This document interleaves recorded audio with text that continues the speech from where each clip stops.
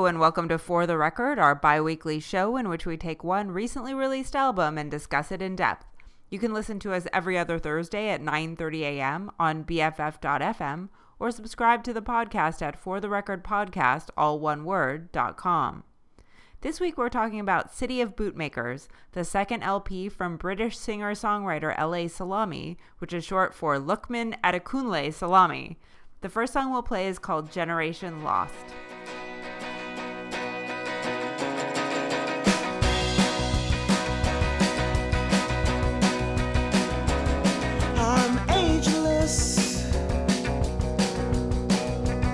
I'm out of time. I'm thoughtless, but I've got a lot on my mind. Generation out, lost in love. Generation out.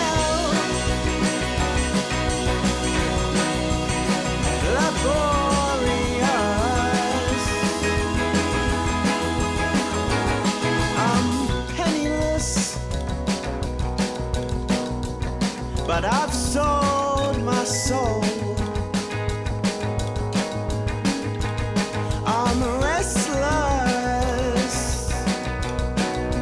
but I've nowhere to go. Generation out, lost in love. L.A. Salami we saw a couple years back in Austin, and I remember seeing him on the list of artists and thinking like, oh, this is clearly a joke name. Yeah. And then to find out, no, it's his real name. And he turned out to be one of the most charismatic performers that I think we saw that year. Yeah, this was at South by Southwest last year. And yeah, I was Googling to find out his age just now, and he's in his early 30s. But where I found it was an interview that starts out with the person asking if that's his real name. And he says, of course it's my real name. If I was going to pick a name, why would I choose that one? Well, it's a little interesting because I guess he did put out a few EPs before pivoting to these full-length albums. And I think he went by Lukman and the Bootmakers, for a while. Mm-hmm. And clearly calling out to that in this City of Bootmakers. I keep wanting to say Bookmakers, but the Bootmakers title. And for whatever reason, he decided to embrace his name. And that's kind of awesome, even if it threw me for a loop the first time I saw it. I will say he was a pretty conventional band in terms of, a couple of guitarists, bass, and drums. They were certainly not a harpsichordist on stage. Yeah. So to hear that in here was just a kind of nice surprise.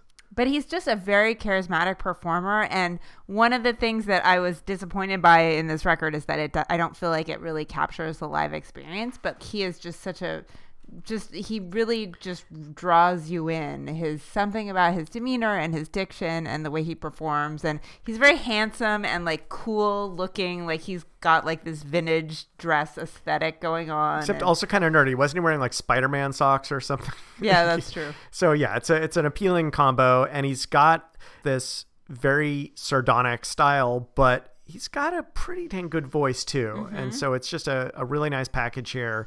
And I think he's starting off with this. There's actually an early introduction track, but I think of this as kind of the first song on the album. And it's just so energetic.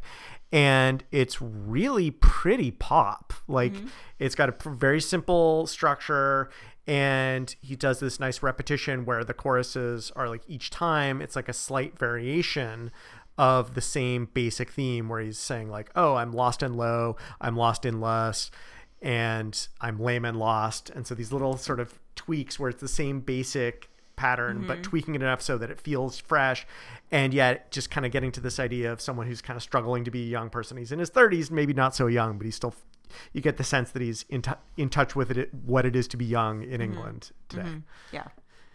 And so a lot of these early, as you pointed out, the first half of the record is more kind of cultural criticism and more political anthems. And then the second half is more sort of existential angst.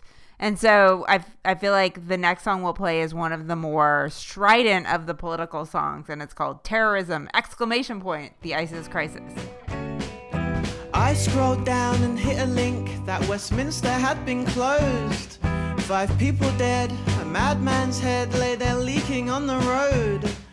He'd used a car to plow a crowd, stabbed a cop when he imposed. All censors out the picture, so ISIS struck a pose. The ISIS crisis! The ISIS crisis! The ISIS crisis! I heard that an ancient book inspired him to die. The jihad source decoded wrong enforces that old line. But when words contort in certain tones, is it the preacher, scribe, or one guy that does the crime? The news lost focus of the man and took the ISIS bait. Ain't the definition of terrorism to gain aims through fear and hate?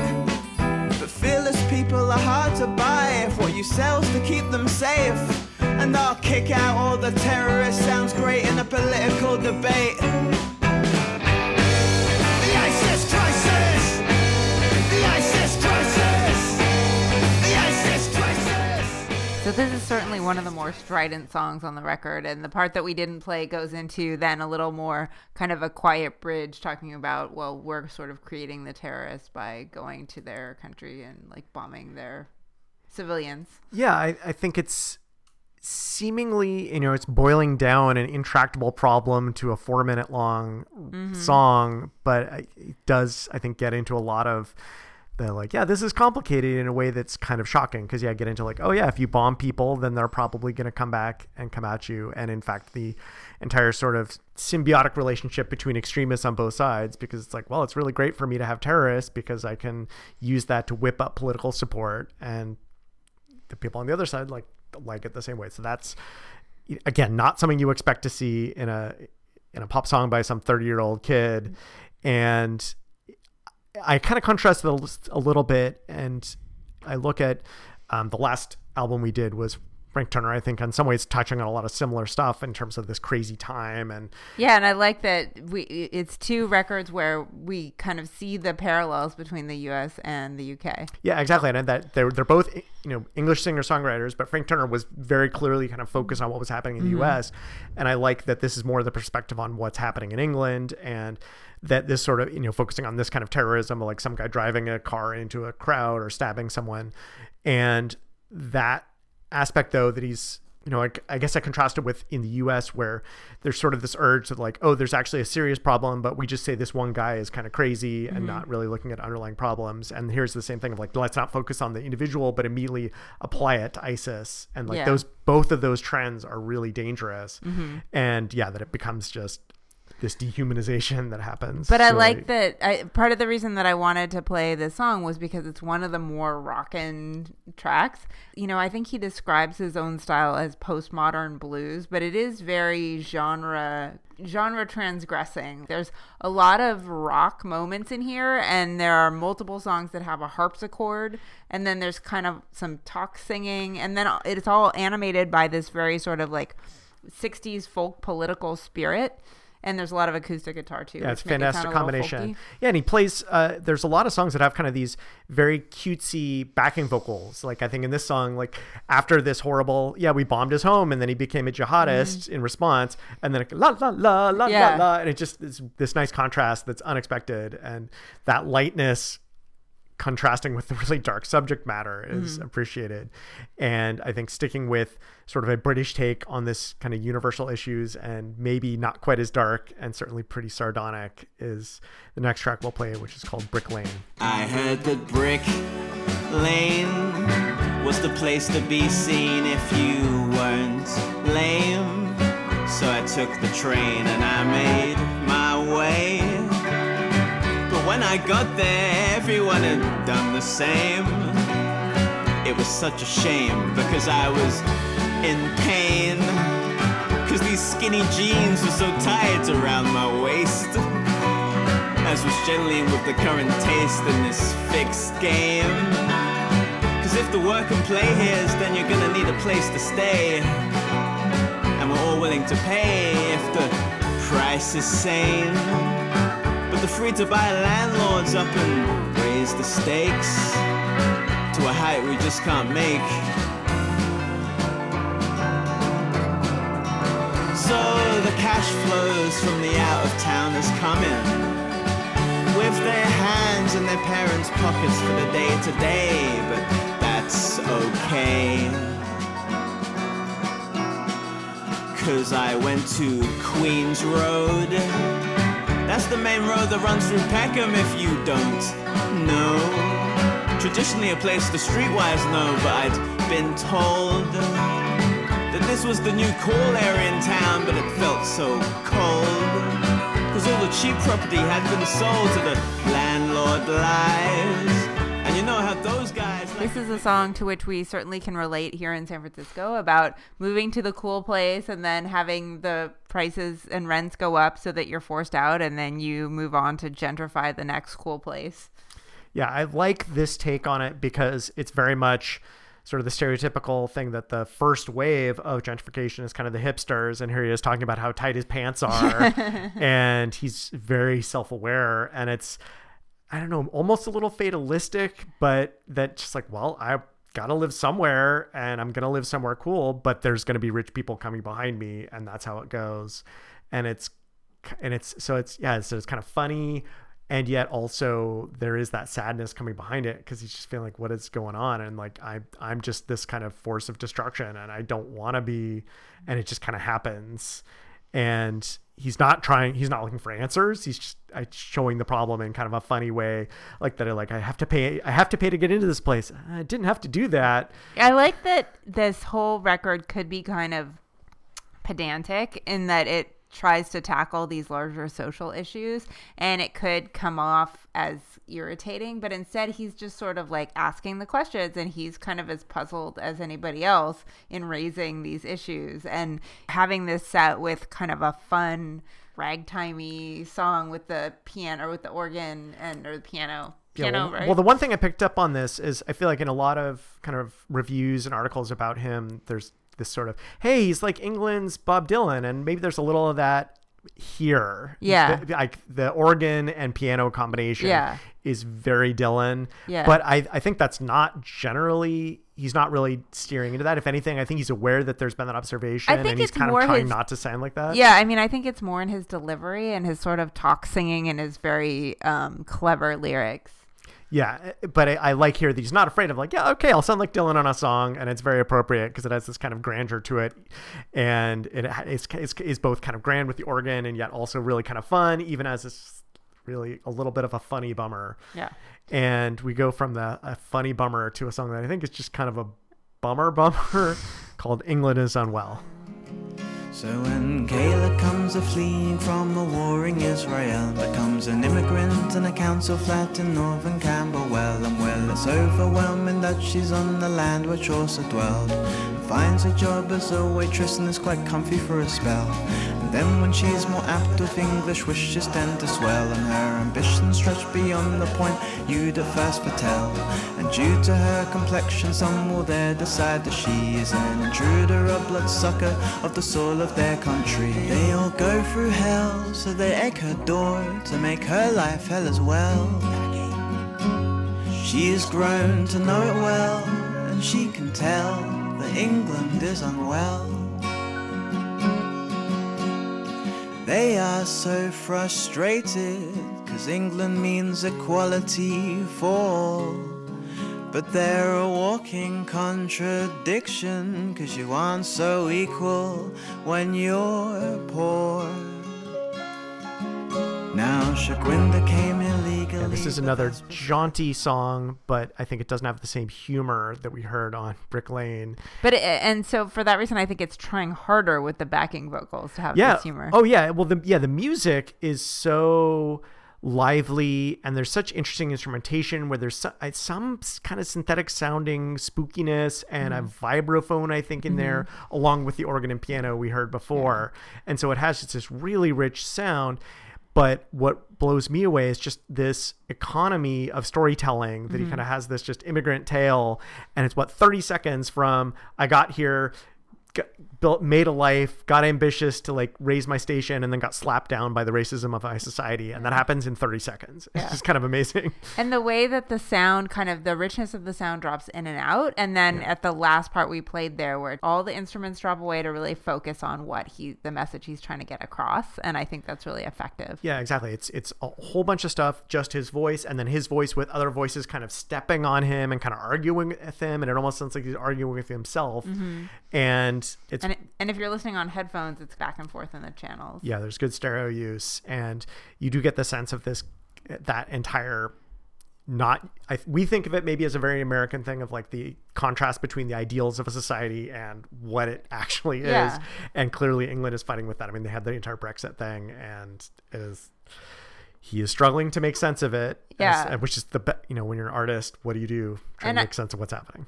And I think that's what makes this album so relatable to us as Americans, is you really recognize how much of what we're feeling here in the US is being felt in the UK as well, especially with Brexit and everything else.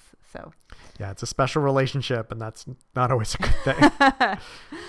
So the next song we'll play is less topical and more just kind of fun, and it's called A Man Without Warning. A boy lives in his early dreams, a ruthless tune, a fearless song. He don't know a thing to keep him faithful, but faith alone can get you by.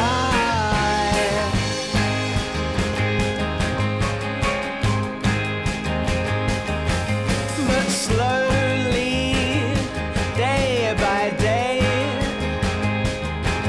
that blissful sleep, it wears away, and he must still a dream to keep him faithful, 'cause dreams alone can get you by.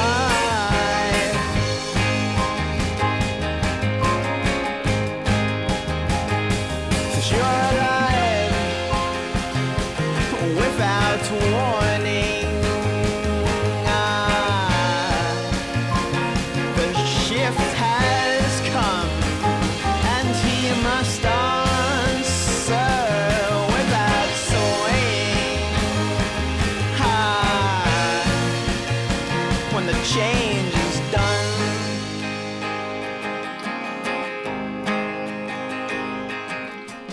I appreciate the song being so high energy and fun as you described, but it's also, I feel like it's very trying to get at deep questions of life. I really appreciate the transition from England is Unwell, which is super topical and political, to this song that, I talked about that song doing a 30-second of an immigrant experience. And I feel like this is 5 minutes of an entire life, going from youth to old age, and how people are dumb and get wise over time. And it's really engaging. And what I find kind of interesting is it's so ambitious sort of thematically, even as structurally it's just kind of verse, chorus. But even that, I think, just carries along. It's just like, here's youth, here's middle age, here's old age. Okay, you're done. And that it's all without warning. This is how it's going to go, but it always seems to be a surprise. Yeah. And even that you're I love that, being born. Like, you didn't ask to be born. It just happened. And it captures it in a really rollicking, fun melody that's got a great sing-along chorus. And it's just kind of, there's a lightness to it that just makes it really fun. Yeah, and that it has that lightness, and it's fun when it could be so dour. And it's just his... you said this album doesn't kind of get across the live act, but I think this gives you that hint, because that energy, and you just can feel like his singing voice has a smile, and that takes a little of the edge off of the like, oh wow, life is pretty deep and hard. But he's got a backing band of these people who are very talented and just really keep the energy up. And I think that is one of the things that stood out in the live performance as well. Yeah, they're super tight, and I think there's enough consistency with, the organ does show up a lot on these songs, but enough variety of style that, I'm not getting bored here. And it, there's lots of different ways to be high energy. And I think here we have the more kind of gospel-y with all the organ. And then we have this next song we'll talk about is maybe just the most purely kind of rock and roll and most purely fun song on the album. And it's called You're Better Off Alone.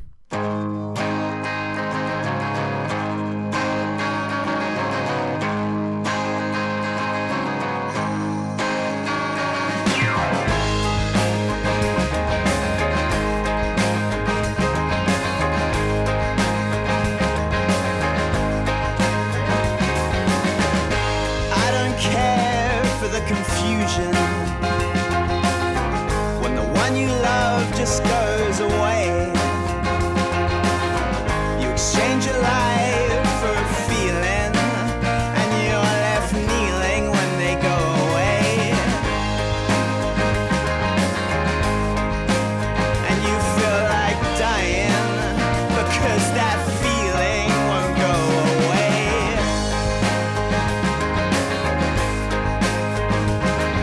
You can't run away from yourself, so there's nowhere you can go.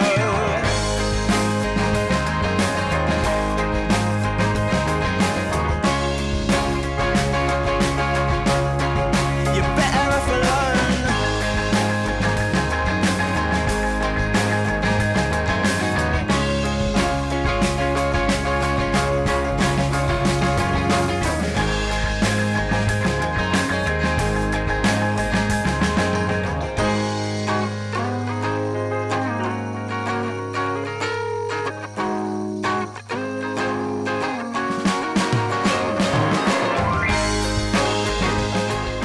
Definitely the most Rolling Stones of the songs, and I like the fact that he is not afraid of showing his influences. This definitely it's an original sound, but there's definitely a lot of influences in there that you can hear. Yeah, well, you described it as Rolling Stones. I picked up on some of that as well. And then in its willingness to go into these really pretty extended, jammy instrumentals, it's almost like a Grateful Dead song, which Well, I was wouldn't not say expecting. that. But I mean, it's, well, like the Grateful Dead if they were good. Yeah. But it's like that kind of style of the kind of a little bit country-ish and very improvisational feeling in the instrumental sections, even as I feel like these vocal sections are very disciplined. And like I really appreciate that chorus because it's like it's almost like three choruses shoved into each other because it's like these three completely different sounds, and he's just kind of coming at these different like, oh, it really sucks to be in a breakup, and it also sucks in this other way, and yeah, to heck with it, you're better off alone. And it's again, it's like the least original sort of thematically, like, yeah, everyone does breakup songs, but this one, again, it's just, I like that it's trying to get at that universal truth of just like, hey, it's learn to be good with yourself and get to know yourself. And love that. Yeah, you can't run away from yourself. Yeah. It's such a great message, and it's so much fun. And yeah, that it's just that rocking. Like I want to see them play this live, and unfortunately we missed them when they were last in San Francisco. Yeah, he was at Cafe du Nord, which is a really small venue, but it was, I think, right when we were getting back from South. Yeah, I think Southwest, it was that week we were back, and I think we were basically incapable of moving at that point. So I feel like we've played a lot of the really upbeat kind of rockin' songs, and but there are a few very introspective, kind of spacey, psych rocky songs. One that we'll play is called "The Talisman on the Age of Glass." As I get older, ideals fade away, doubts get bolder, my fears learn to stray, the stars lose meaning, future condenses past, yet I want for nothing in the age of glass.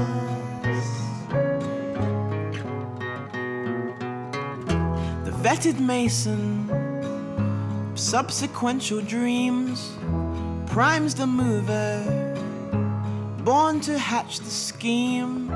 The seeds he set defect as they learn to dance, but there is no evil in the age of glass.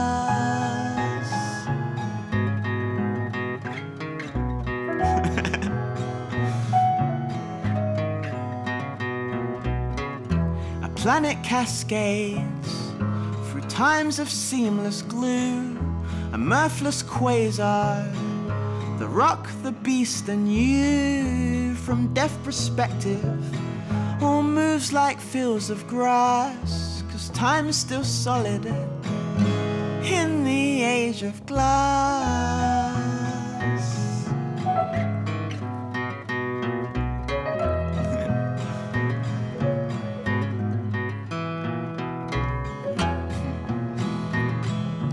I think L.A. Salami has been a very restrained songwriter, and I appreciate this song where I feel like he just let himself go a little nuts lyrically, while also I think sort of musically it's so stripped down where it's just a guitar and piano, no percussion, and structurally it's just verse, a short instrumental, and that just repeats until it's over, and it's just a bunch of kind of musings about the nature of the world where he's able to just throw kind of over the top ridiculous lyrics like a quantum switchblade, or at one point he rhymes symbiotics with kaleidoscopic with myopic all in a row, and it's like he is, again, I think he's very self-aware, and I think he's demonstrated enough self-awareness on his other songs for me to kind of accept, like, he knows that he's being over the top here. And that's kind of the point of this, is like, I'm just staring at the universe and it's making me throw kind of insane lyrics out at you, and I'm just trying to make sense of it. And just the plinking piano and the way that it's really just his voice and this kind of almost tuneless piano just really highlights his range, because he can go from the You're Better Off Alone, which is really rockin' and really heavy on all of the backing instruments, to this very simple kind of pensive song. Yeah, and his voice is just really interesting. Like, it has these nice shadings, and it's just, even with a simple song like this, there's a lot of depth to it that is just, he gets that kind of bonus, and it makes these lyrics sound even more meaningful. I'm not even sure what they mean. I guess the age of glass is just kind of this modern technological age, but it could mean anything. And it's just, again, that notion of what does it all mean? And I think it's good for the album to have that. I'm glad there's not too much of this on the album. Yeah, but he does cover a lot of subjects, both lyrically and musically, and covers a lot of different musical styles. And I like that there's so much variety on this record. It really showcases what he can do. Yeah, I think on the first listen, I didn't pick up on it. And this did reward repeat listens in a big way, where I was able to kind of get my head around these different musical styles and realize, wow, he's trying a lot of different stuff here with enough continuity to feel like a cohesive album, but just both the sort of that binary nature of being super topical, but also super philosophical and existential, and musically nothing that feels like it's not in the same ballpark, but he's really exploring that space in an impressive way. And his band keeps up with him. They're so tight. Yeah. I'm excited for this, which is really only the second LP, and to hear more from this guy. And please tour again. We won't be exhausted next time you come. And speaking of a very tight band, we'll go out with the last track on the record, which is called Jean is Gone. You've been listening to For the Record, and we've been discussing L.A. Salami's second LP, City of Bootmakers. Thanks for listening.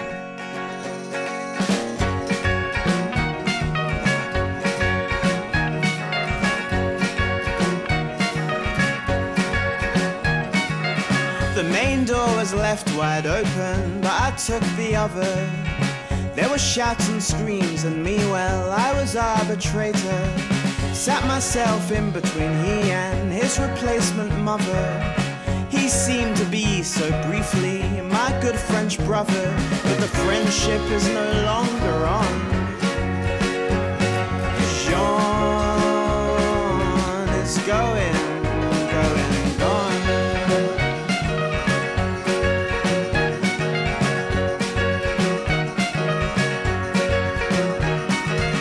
He said he'd leave, he leaves me no other option but to put my loyalties up for adoption. And it seems to be to me that weed leaves lives forgotten, and we used to smoke those leaves oh so very often and for very long.